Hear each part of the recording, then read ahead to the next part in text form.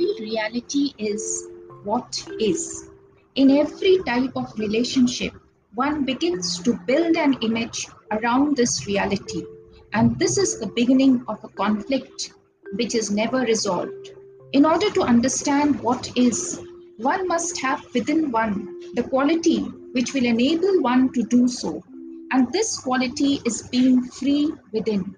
When one observes objects like trees, flowers, clouds, the things outside one, then there is not only the space between the observer and the observed, the physical space or distance between the thing and the person observing, but also the space of memory, the distance created by seeing the object through one's previous knowledge of it.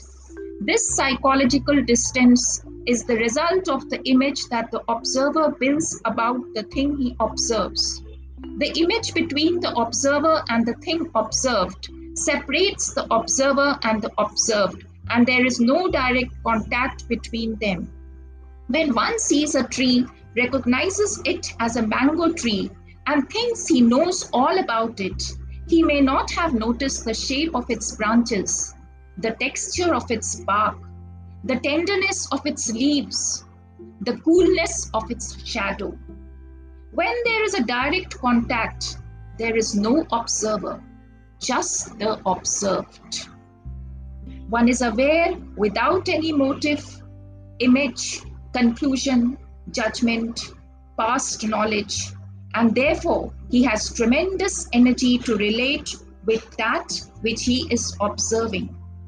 One perceives the truth, the what is, and it is the truth, the fact that acts.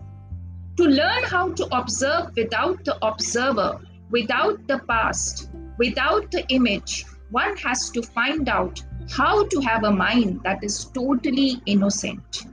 To have such a mind is to have freedom from within.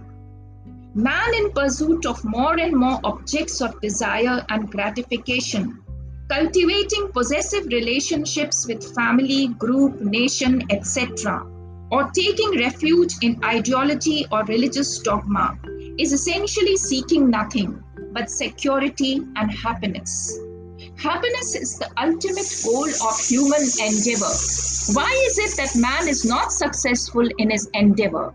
Why is it that despite his ceaseless search, he is not able to find happiness? Happiness does not come when you are striving for it. Happiness cannot be found through acquisition. Happiness comes into being when there is love, goodness, when the mind is very quiet, silent, listening timelessly to everything that is happening. This implies a free mind.